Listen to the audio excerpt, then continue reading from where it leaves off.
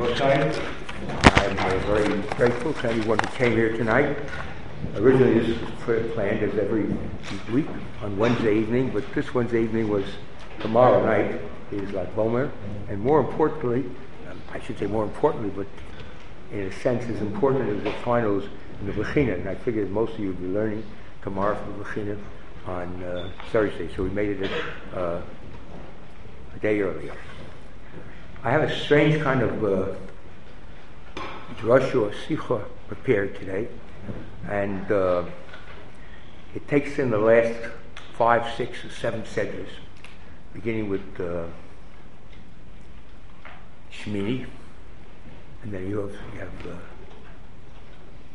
Tazria, Tzora, and then you have Achremos and Kedoshim, and you have Emor. Now I know I have 20 minutes, so I'll try to keep it down 20 minutes and a bit. I don't know how long the a bit will be, but we'll see. I don't think I'll be able to get the whole thing. First we begin with Shmini. Because Yom HaShmini was the 8th day, and according to Rashi, it was the 8th day, Vayihi Yom HaShmini, the 8th day, and it led to Chodesh Nisan. That was really the first day of Chodesh Nisan. Yom HaShmini, the Chodesh Nisan, the first day of Chodesh Nisan was the beginning actually of the building of the Mishkan, and the 8th day was the completion of the building of the Mishkan. And it says, Vayihi Yom HaShmini, Nukam Mishkan. Now, the word Vayihi, so the machlokas in Megillah, in Daf Yud Amud Beis, between Levi and Rav Ashi. Levi says that Lashon Vayihi is a Lashon Sar. And Rav Ashi comes along and he says that Vayihi is not a Lashon Sar, but a Lashon of Simcha. And if you go to in Megillah, you'll see that Rav Ashi brings a slew of Sukkim to prove that Vayihi is Lashon Simcha. And there's an equal, almost equal, I didn't count exactly, but certainly it appears equal, from Levi, that is a Lashon Sar. See, Or HaChaim has a very long explanation, exploratory walk through these psukim, and he says he comes to a conclusion, and the Gemara really says it's Ika and Ika, it's both. Even though there's a machlokas apparently between Levi and Rashi, and Rashi answers him very strongly, but nonetheless it really wasn't a machlokas. Even Rav Ashi admits that Vayihi could be a Lashon Sar, and not only a Lashon Simcha, and that Levi too, even though he doesn't say it so openly, probably would have to agree that it could be also Lashon Simcha. The argument is only to the extent, what is Lashon Simcha and what is Lashon Sar, and was it more Lashon Sar than Lashon Simcha, or more Lashon Simcha than Lashon Sar?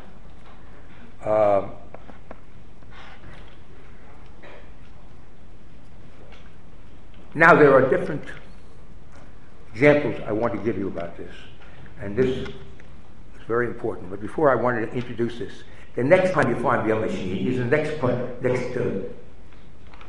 Sedra, the Sedra of Tazria. Tazria we talk about when a boy is born, and if he is a Zachar, and in the 8th day, we of course perform the Milah on him. So you have the 8th day of the Milah. And over there you don't have Vayihi necessarily, but it says in the Chazal, you find it in the Sefer Chachamim on Rashi. Rashi talks about Nital Asorata Ataros. That 10 crowns were taken by Moshe. What do you mean 10 crowns were taken by Moshe? Taken not by Moshe, but taken by the word Shmini. That Chodesh Shmini has 10 different crowns to it. The first crown he gives is the Ma'aser Beis, the Via Ma'aser Beis. And it seemed to me, and this is one of the chidushim I have. I have about 5 or 6. I don't know if I can get them all out. It seems to me that it was this incredible affirmation we find in Chazal that we say we have an idea of shutaf ma'aser beishis. Adam shutaf ma'aser beishis. A man is a partner in creation. So we see Vayihi Bayom HaShmini, and over there Vayihi Bayom HaShmini, that is voracious. Because you find Vayihi Lashon Simcha in the Pesukim, Vayihi Lashon Simcha. What pasuk do you have as Lashon Simcha? What first pasuk? What's the first pasuk of Vayihi? Vayihi, and then you have Vayihi, you have Rishon, Vayihi. So you have Vayihi is a Lashon Simcha. That's the origin of the word, that Vayihi is a Lashon Simcha. So then suddenly you come with a bris milah. And over there, you don't have necessarily the word Vayihi, but it says over there that he took the 10 Ataros. And the first Atorah, the first crown, was that the creation was completed, the Yom HaShmini. So he says, so the Chazal, you'll find various Mefarshei HaTorah, tell you that when we talk about Shmini Ham Yuchad, HaShmini B'Yom HaShmini, Shmini is a very special month because it has all these crowns attached to it, including, of course, the first of Beis. And it occurred to me that we come with Yom HaShmini in the next parsha, in the parsha of Tazria, and we say over there, that's where you learn the Yud HaToros is brought in Parshas Beis. And if you go through the Mefarshim, and I began to hint it to you, that they say that it is Yom HaShmini, that even as HaKadosh Baruch Hu was so happy on Yom HaShmini because of his creation, he had completed creation. It seems to me that the idea of Adam is Shutah, the Ma'aser Beishis, is followed because the next Vayihi B'mei, when it says Shmona Yamim, is the bris, the very next one, and that's really Shmona Yamim. So it has the same, and the Atorah, the first Atorah, as Rashi refers to, that's found in the Midrash, is the Atorah of Kriyas Olam. So it tells us that Brias Ha'olam and the Milah and the birth of a Jewish boy and the Milah is also connected to this Vayihi, to this Bris Olam, and to this Bris of creativity. So therefore it would seem to me to be, I don't know if there's any source, but everybody knows the Chazal say that Adam Shutah Ma'aser Beishis. And this may be this I thought for the first time in my life, that this could be the Shutah Ma'aser Beishis.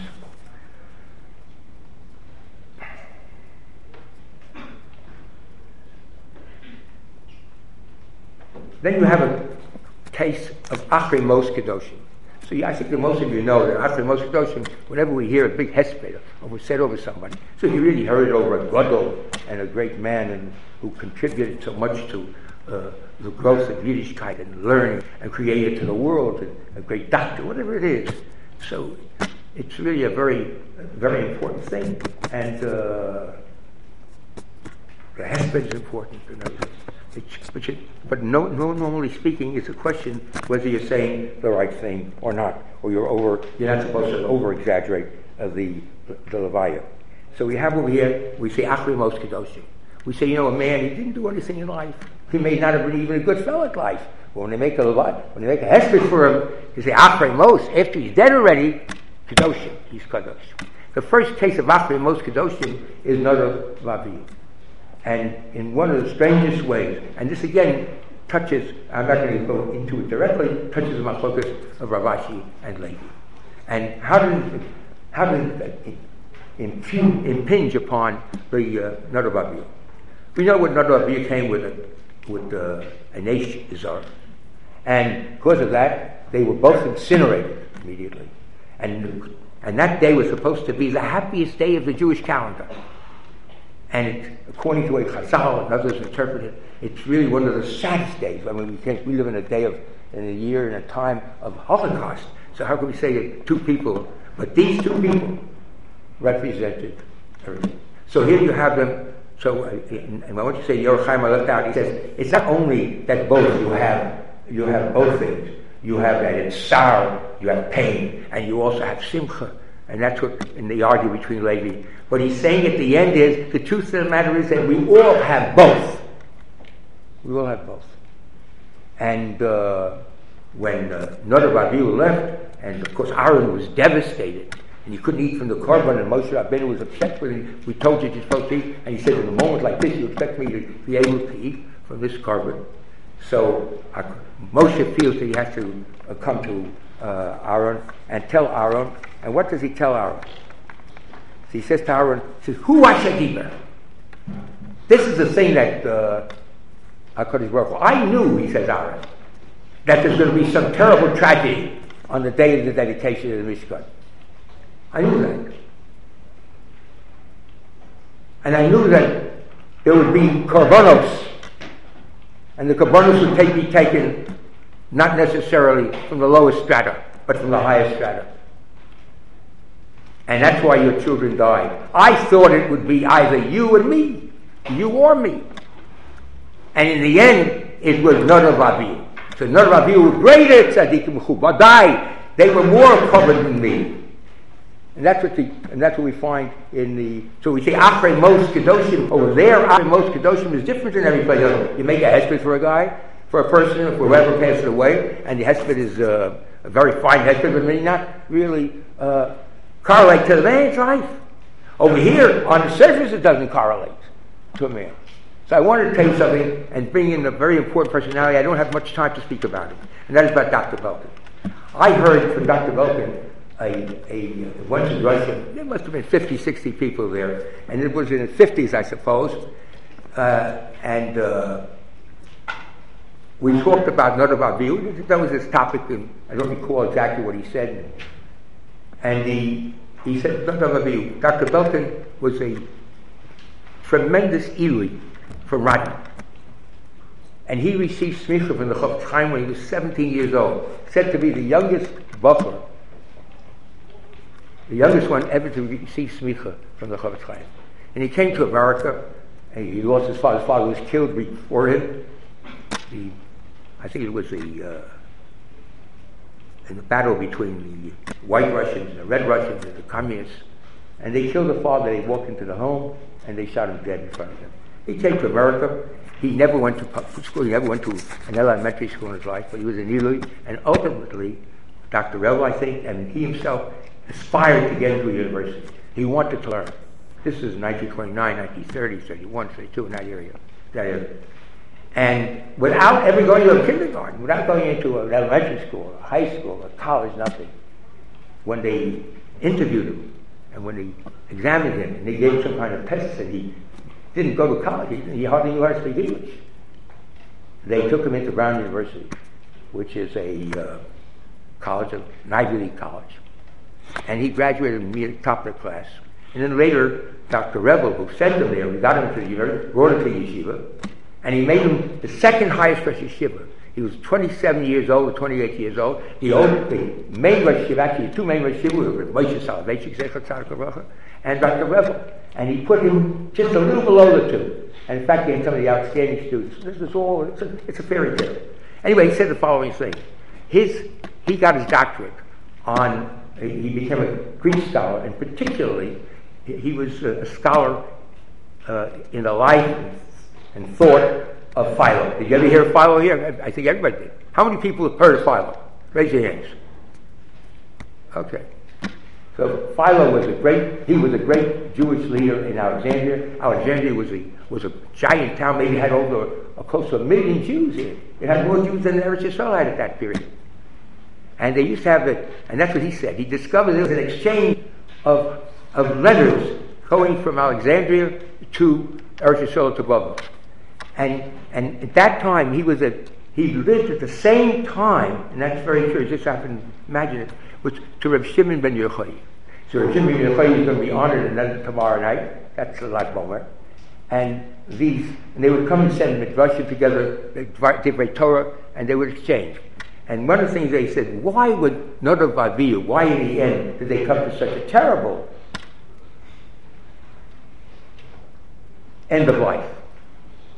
And according to our Midrash, does anybody know what happened? Does anybody remember the Midrash there? The reason was because they never got married. And they never got married because they were a little haughty.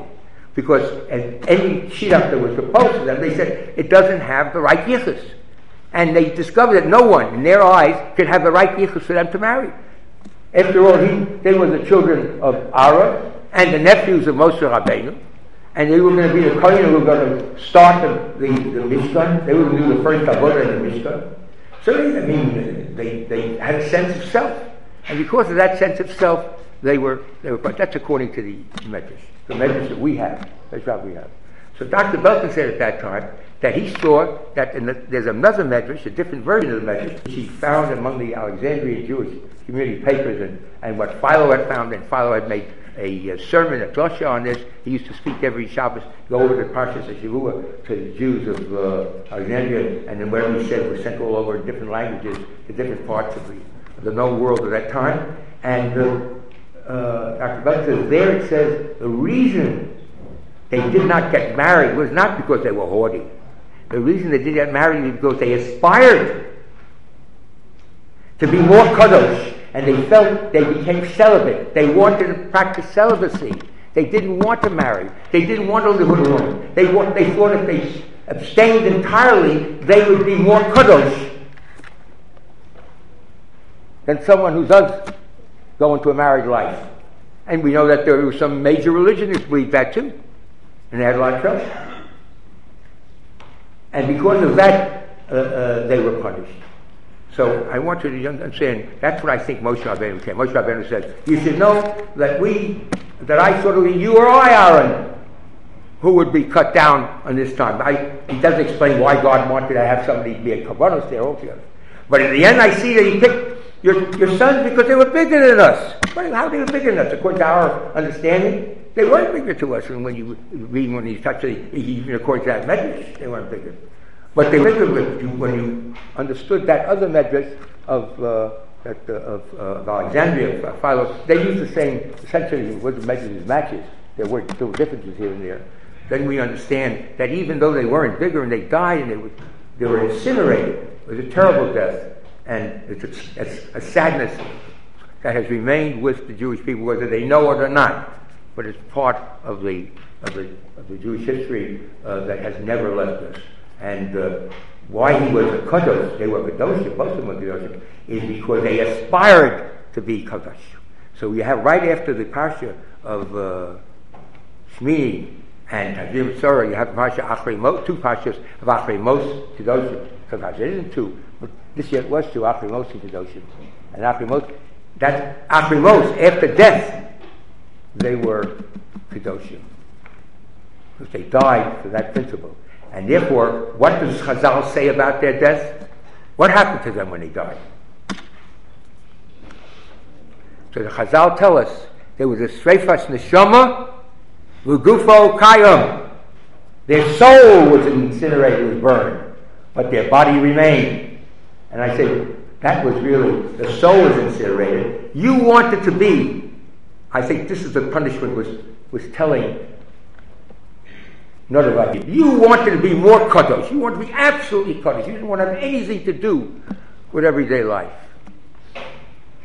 So your punishment was that it was the soul that was entirely burned. To teach you that not only weren't you kadosh more, but you lost your whole kedusha because of that point of view that you had. And that's another thing, the first time I ever felt it. And this is also, I think, a complete new view of this.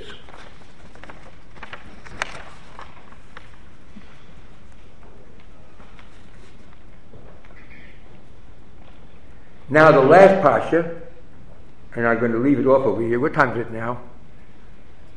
I can't even read it. What, 10 minutes to 10? See, I can't read. Anyway, I'm going to stop with this one thing.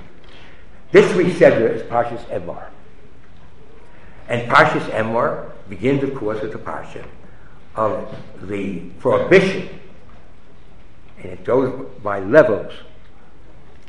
Three Kohanim can go to the funeral of their parents. But when you come a Kohen Gadol, you can't go to your parents' funeral. You can't even see the funeral. The Kohen Gadol used to walk a bot behind, but before he wasn't behind a bot. He was in the street coming in. And when they vacated that street and went to the next street, then the Kohen was permitted to go. But he couldn't. Why do we have this? Why? And I think that, and there are many, many points of view. You look at the Rishonim when on Emor, and you will find why the Kohanim, and you look at the Mefarshim, at the Mikros Dolos, and they always say it. I have it here someplace, but I don't look for it. Because the greatest Emunah, the Kohen, he should say, Kohen, Das comes to him. The Kohen is supposed to not emulate. He has to be the Gadol Hador. In the time, that's the way it was playing. And he had to be such a big Gadol Hador. Not only a Gadol in knowledge, but he had to be a Gadol in Emunah. And the greatest Emunah a person could have is if he believes in Olam Haba. If he believes, this is what all the Rishonim say, you see it. The Or HaChaim says it, everyone says it, Sforno says it, they all say it, in one way or another. And the greatest emunah is death. Death makes us sad. It throws us into terrible sadness and pain. And that's the thing that most of us fear. And one of the examples given by one of the Mefarshei HaTorah, he says that a man sends his son to get something for him from someplace, and somehow the son doesn't return. And he looked all over for him, and for years the son was missing.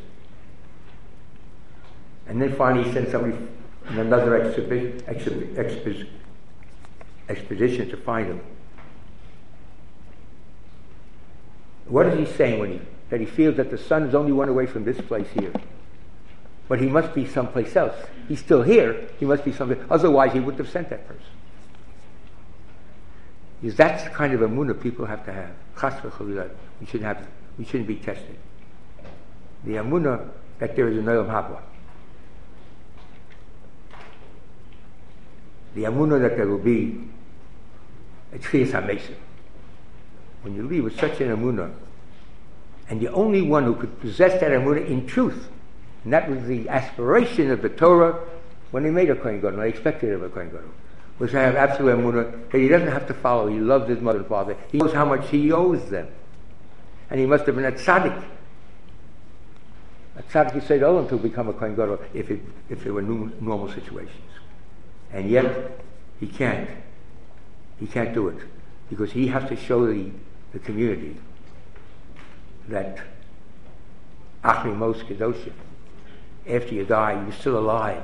You're alive in a different world, in Olam Haba, and you come back to life in this world again. Thank you.